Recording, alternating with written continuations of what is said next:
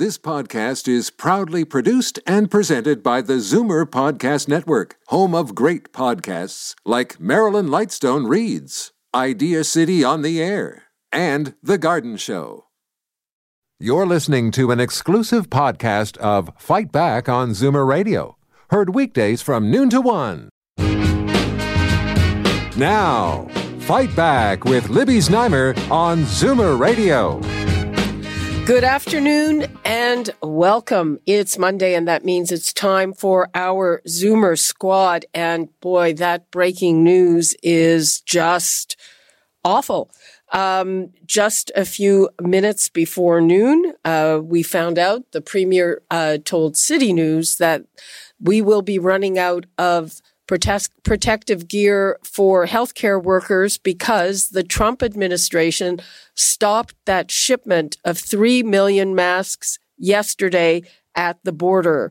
We don't have details on it. The Prime Minister was asked about it in his daily news conference, and it was the usual that he was trying to find a way, blah, blah, blah. So we don't have much of an answer on that, but that is just stunning news. And again, you know, border agents usually have discretion. Trump said that he wanted to keep all the protective gear in the United States. At a certain point, he walked that back a little bit, saying, well, if it was a long-standing order, it could go through. And this appears to be the result, and it is very serious indeed. Also, today is the first day Canadians can apply for the new emergency benefit, and Zoomers have a lot of questions. First, apparently you can make the application by phone. We tried the number that offered speaking to an agent and could not get through. No surprise there. The other number required a social insurance number just to get started. And then there's the question about the eligibility of people who have lost part-time jobs but are also collecting government pensions. We think we have the answer to that. And meanwhile, of course, terrible long-term care homes are bearing the biggest burden of tragic deaths during the outbreak. Let me give the numbers out if you'd like to call in. 416-360-0740, toll-free 1-866-740-4740. And now I would like to welcome the Zoomer Squad, including Marissa Lennox, Chief Policy Officer at CARP, David Cravit, Vice President of Zoomer Media, and Peter Muggeridge, Senior Editor of Zoomer Magazine. Hello and welcome. Hi, Libby. Hello. Okay, so this is pretty shocking news about a shipment being held up at the border yesterday. Who wants to start? Nobody wants to jump in. I guess it's brand new news, so we don't know whether it's been held up or turned back. If it's never going to make it, that's just an unconscionable, action. Or whether it's just that the instructions have been garbled and a border agent isn't sure yet. So I guess we'll have to wait and see. But if we can't get orders delivered that have been contracted for, then it's a shocking development that has to be condemned all around, I think. And it is really concerning because we know that there are people working in our hospitals and in our long-term care homes that are not fully equipped with the proper protective gear, and that's due to, in large part, a shortage and just not having enough supply of it. The other issue, of course, is the higher prices that we're seeing on this equipment. And from what I understand, it's basically due to, international supplier prices, which is just frankly disgraceful that people are trying to profit in this environment. I understand covering costs, but when it costs, a couple cents to make a mask and they're being sold for $8 pop, it's just disgraceful. Well, and I gather some of those prices are coming from China, and we sent a huge shipment to China. What was it, even a month ago? That's right. Yes. Trudeau got in trouble for that, and now he says that with the U.S. He said today we are expecting these products to be delivered, but he didn't sound very reassuring, and he tried to sort of say this is an issue that's affecting countries all over, but it's particularly scary when it affects Ontario. Well, I'm assuming those 3 million were ordered beforehand, and the price is the price. And, from what I've seen of the company, 3M, they would like to deliver them. Well, I think that's true. And I think that's why, the report of turned back versus held up is still waiting to see. But it's a very serious business if we can't get our hands on anything coming out of the United States, even when it's been ordered and, presumably paid for. Well, interesting, a couple of things. So there isn't a lot that's come out on this. The copy that I'm looking at says stopped. It doesn't say turned back. But the other thing that I heard on the weekend was that our pulp is used to make these masks, Canadian pulp, right, which I would think gives us a bit of a lever. Well, I think so, but then you want to if you start getting into that whole, dare I say the phrase quid pro quo game of, or tit for tat, I guess, of, you don't do this, we won't do that, among countries that are allies and that have cooperated, and indeed even on this COVID-19, there have been examples going the other way where the American government has been very cooperative. I think Trump intervened in the case of that cruise ship that was that orphan ship that couldn't land anywhere, and they brought it into Fort Lauderdale, I guess, and worked with the Canadian government to get the Canadians home. So there have been examples of humanitarian and operational cooperation, and yet now you see this. So it's very contradictory and very difficult, I would think, for our governments, both federal and provincial, to operate or make policy if you don't know where you stand from minute to minute. Well, yeah, Trump, what can I say? But it's also, they're a lot bigger than we are, bottom line. Does anybody know, I'm just asking, do we have alternative sources or alternative backup plans for this? I don't know. Well, I think that's the question. Yeah. Doug Ford, this came out in an interview that Doug Ford just gave, and he said he doesn't know if they can get it. Doesn't know. We have a week's supply left here in Ontario. 3 million sounds like a challenge. Maybe they can, gradually get more, but it's very distressing. Yeah. And what's happening is that nurses are taking them home and washing them at night and bringing them back for the next day, worried that they won't have one for tomorrow. Well, the chief medical officer of health, Dr. Tam, has said, don't throw them out. Right. Yeah. Maybe they can be repurposed. Reused, yeah. Okay, well, let us hope so. in general, the situation in our long-term care homes is tragic. Well, it's very tragic, and if you look, you just announced the Ontario numbers on the news broadcast that I had 120 as of this morning. I guess up to 132 now, and 25 is it from one building in Ontario. From that blockades thing. So there's an example of how heavily concentrated these fatalities, at least. I'm not saying all the cases, but the fatalities at least are so heavily concentrated in these kinds of facilities. And and there are a number of reasons why these outbreaks are difficult to control in nursing homes. Often, older adults may not always spike a high fever, so it's hard to diagnose immediately. We also know that obviously many of them are frail. They live in close proximity, so the likelihood of it spreading is just that much greater. And when you look at the statistics, over 70% of deaths in Ontario have been in long-term care and retirement homes. And this is really causing a lot of worry, specifically for people who have loved ones in those homes. Yeah, it's safe to say the iron ring isn't working. It's been breached. Right? And the fact that, we do know that a lot of people in our PSWs, other care workers in long-term care homes, again, aren't fully equipped with gloves and masks when they go in there. And frankly, as far as I understand, there's no directive to either unless there's an outbreak.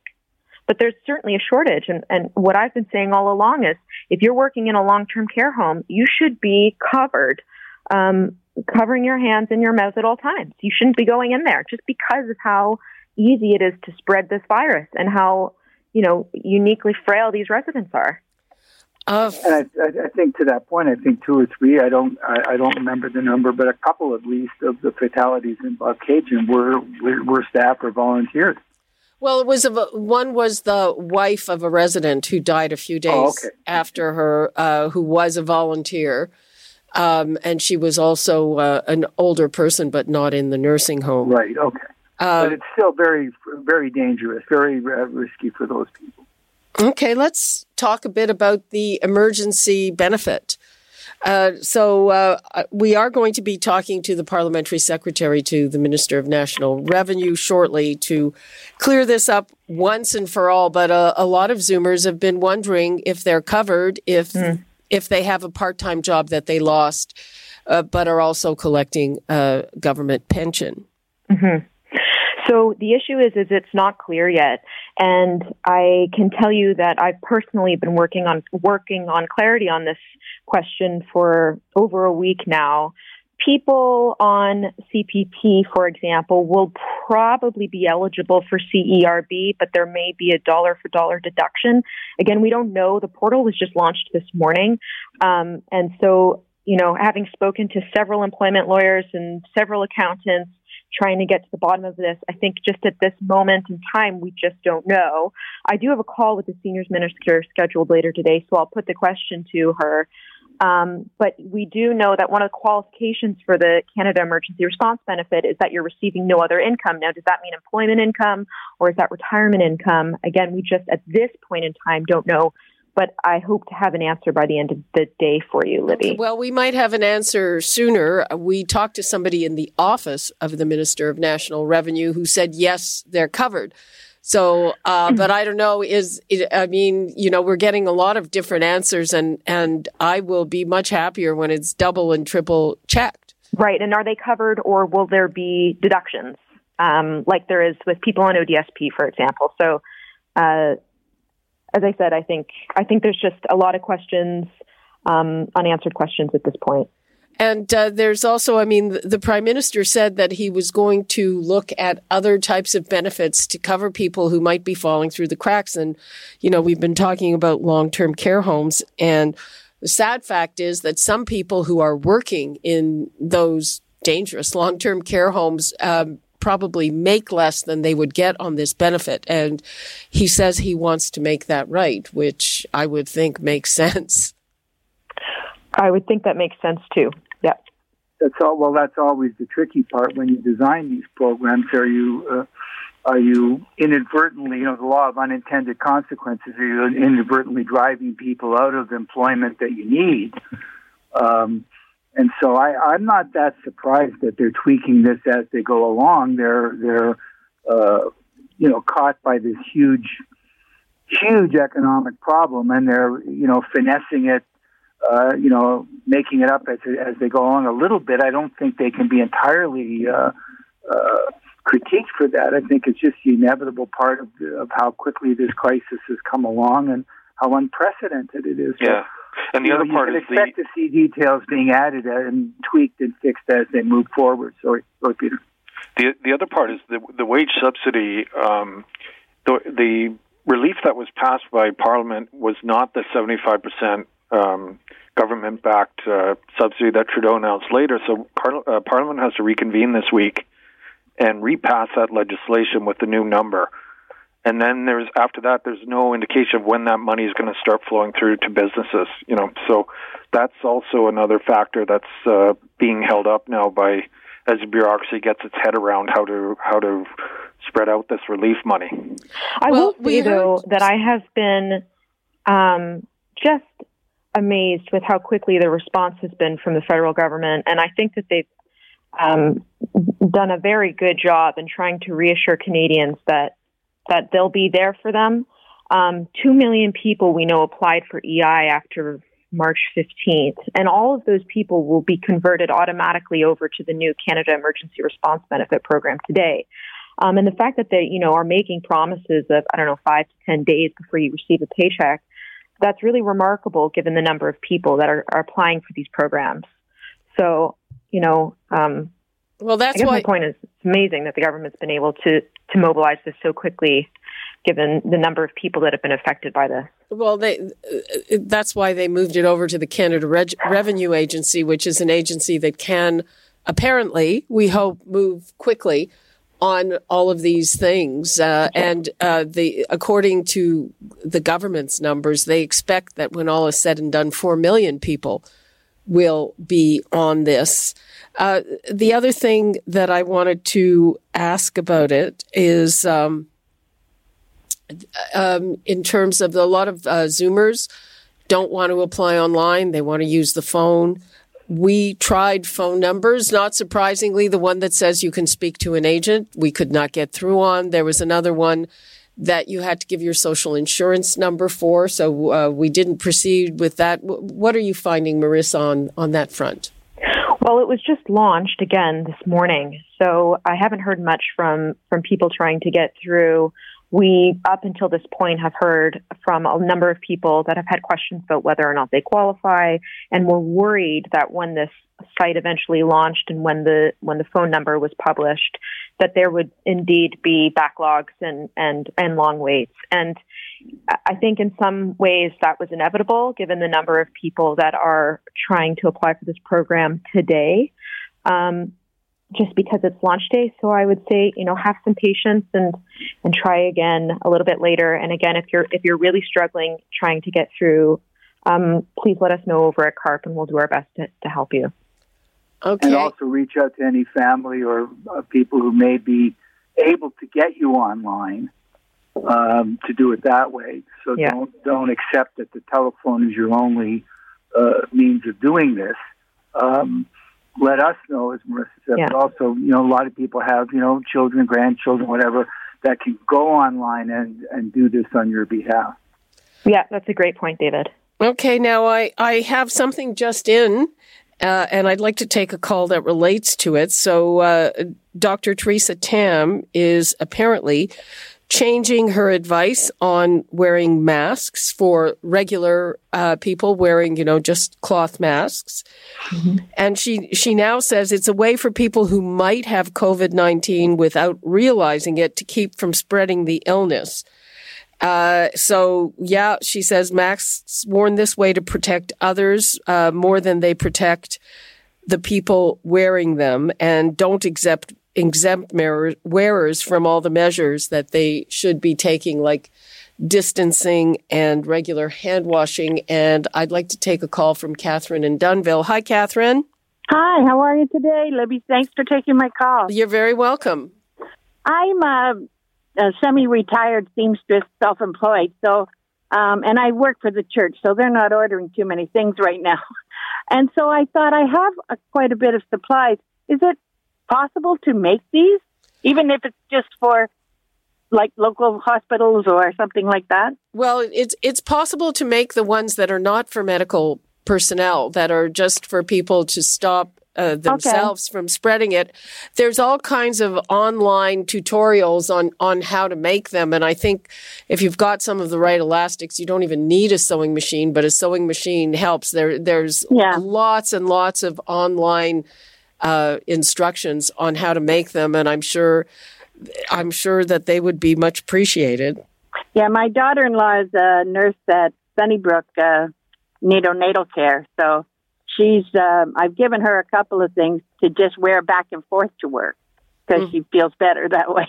So I just wondered, is it because it's a special medical fabric that they use or material that they use can't be used in hospitals? Well, they're much more protective. They're some of the most advanced ones are called respirators. I don't know exactly how they're made, but they're not. This is just a piece of cloth, covering your mouth and nose. But good for you, Catherine. Well, everybody has to do something. So thank you for that. It's a little thing I can do to help, even if it's just. I have some friends that have children that are nurses, and if they just have them back and forth to work, they'll feel better. So okay, sounds good. Thank you. Thanks for taking my call. Enjoy your day. Thank you. Yeah, so it is definitely not a bad idea to wear that, even if and particularly if you're healthy and for whatever reason you're out. It's probably a pretty good idea. It certainly won't hurt. Marissa, have you had a lot of questions about masks? We have. And I know, my husband and I are taking our own precautions. We don't have masks because, we don't even know where to look or where to acquire them. But we certainly wear gloves every time we go to a grocery store. And I can tell you that through our own, network of people that are calling into the call center, a lot of them express, similar wonders of how do I even access these masks? But they're certainly taking everybody has a set of gloves for the most part. So people at the very least are taking that precaution when they go out of the house, especially when they go grocery shopping. Even when I'm at the grocery store, for that matter, I haven't seen a single person without gloves on. Oh, yeah, I wear the gloves at the grocery store. And I also, I'm not very good at the DIY thing. So I'm not going to start making a mask. If somebody has an extra one for me, I'll certainly wear it when I'm out in the street. What's interesting, though, is if the purpose is to protect others, it's a whole different situation. 48 hours, 72 hours ago at the daily U.S. Press conference, the subject of putting a scarf around you, just an ordinary scarf, was floated, widely ridiculed. The next day they said, yeah, do that if you want to protect other people. Don't expect it to necessarily protect you from inbound, but at least it reduces your chances of endangering other people. So I had occasion yesterday to go to a store in my car for a pickup to pick up an item, and I saw at least half a dozen people with their faces covered, about half of them with a mask and about half of them with a regular scarf. Mm-hmm. So it's just interesting how quickly this changes and how challenging it can be to keep up with what you should be doing. Well, and interesting. So Dr. Fauci said, yes, go ahead and wear a mask. And the first person to say, nah, I'm not going to do it was, of course, Donald Trump. President. Not a good example. It is interesting. I did notice almost an increase in panic this weekend. I don't know if anyone else noticed it, but for the first time since the beginning of this crisis, I saw lineups at grocery stores and, maybe they're just being more precautious about the number of people that they're letting in, but it felt like there was a higher level of panic this weekend than we've seen in the last few weeks. They're severely limiting the people in now. Like it was cut in half, I think, from what it was just last week. So I think that explains the lineups. You mean panic over the supply that they could buy, or panic over how many they'll let in? It's just, at my grocery store, the lineup was just longer. But I went on Saturday instead of Friday. And both last week and this week, somebody was at the door asking you questions. Have you traveled? Right. And people seem to be more, in the grocery store, people seem to be more careful. Like, it wasn't just that you were trying to avoid them. They were trying to avoid you. And the feeling was different. Last week it was almost, I've heard them, complain about, quote, social grocery outings. So last week it seemed a bit more like that. This week you could just sense the anxiety in there. Mm-hmm. Mm-hmm.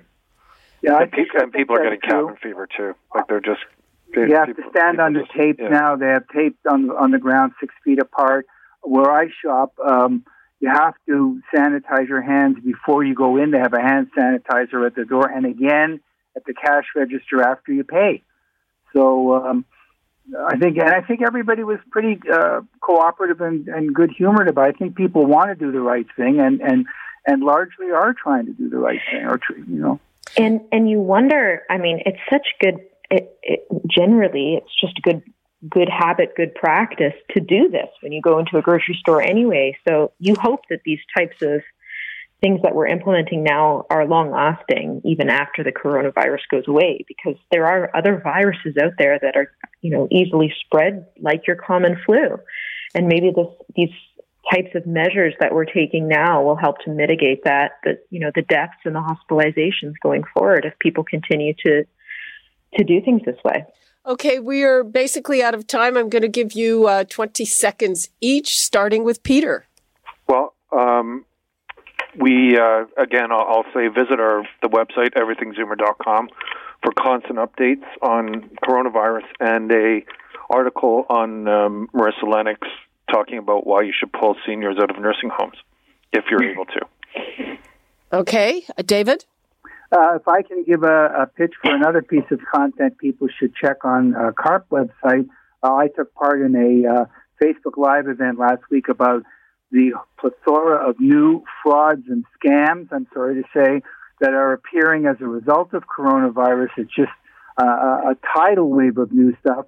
And on the CARP website, as well as on everythingzoomer.com. And coming up, David, you'll find that there for you. And that is coming up in the show in approximately 10 minutes after we speak to the Minister of National Revenue.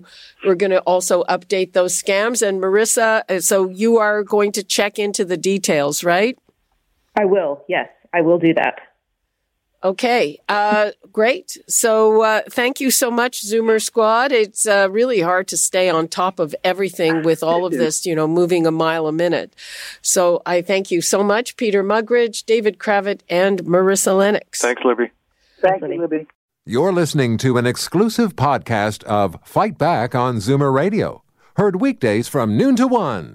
You're listening to an exclusive podcast of Fight Back on Zoomer Radio. Heard weekdays from noon to 1. You're listening to an exclusive podcast of Fight Back on Zoomer Radio.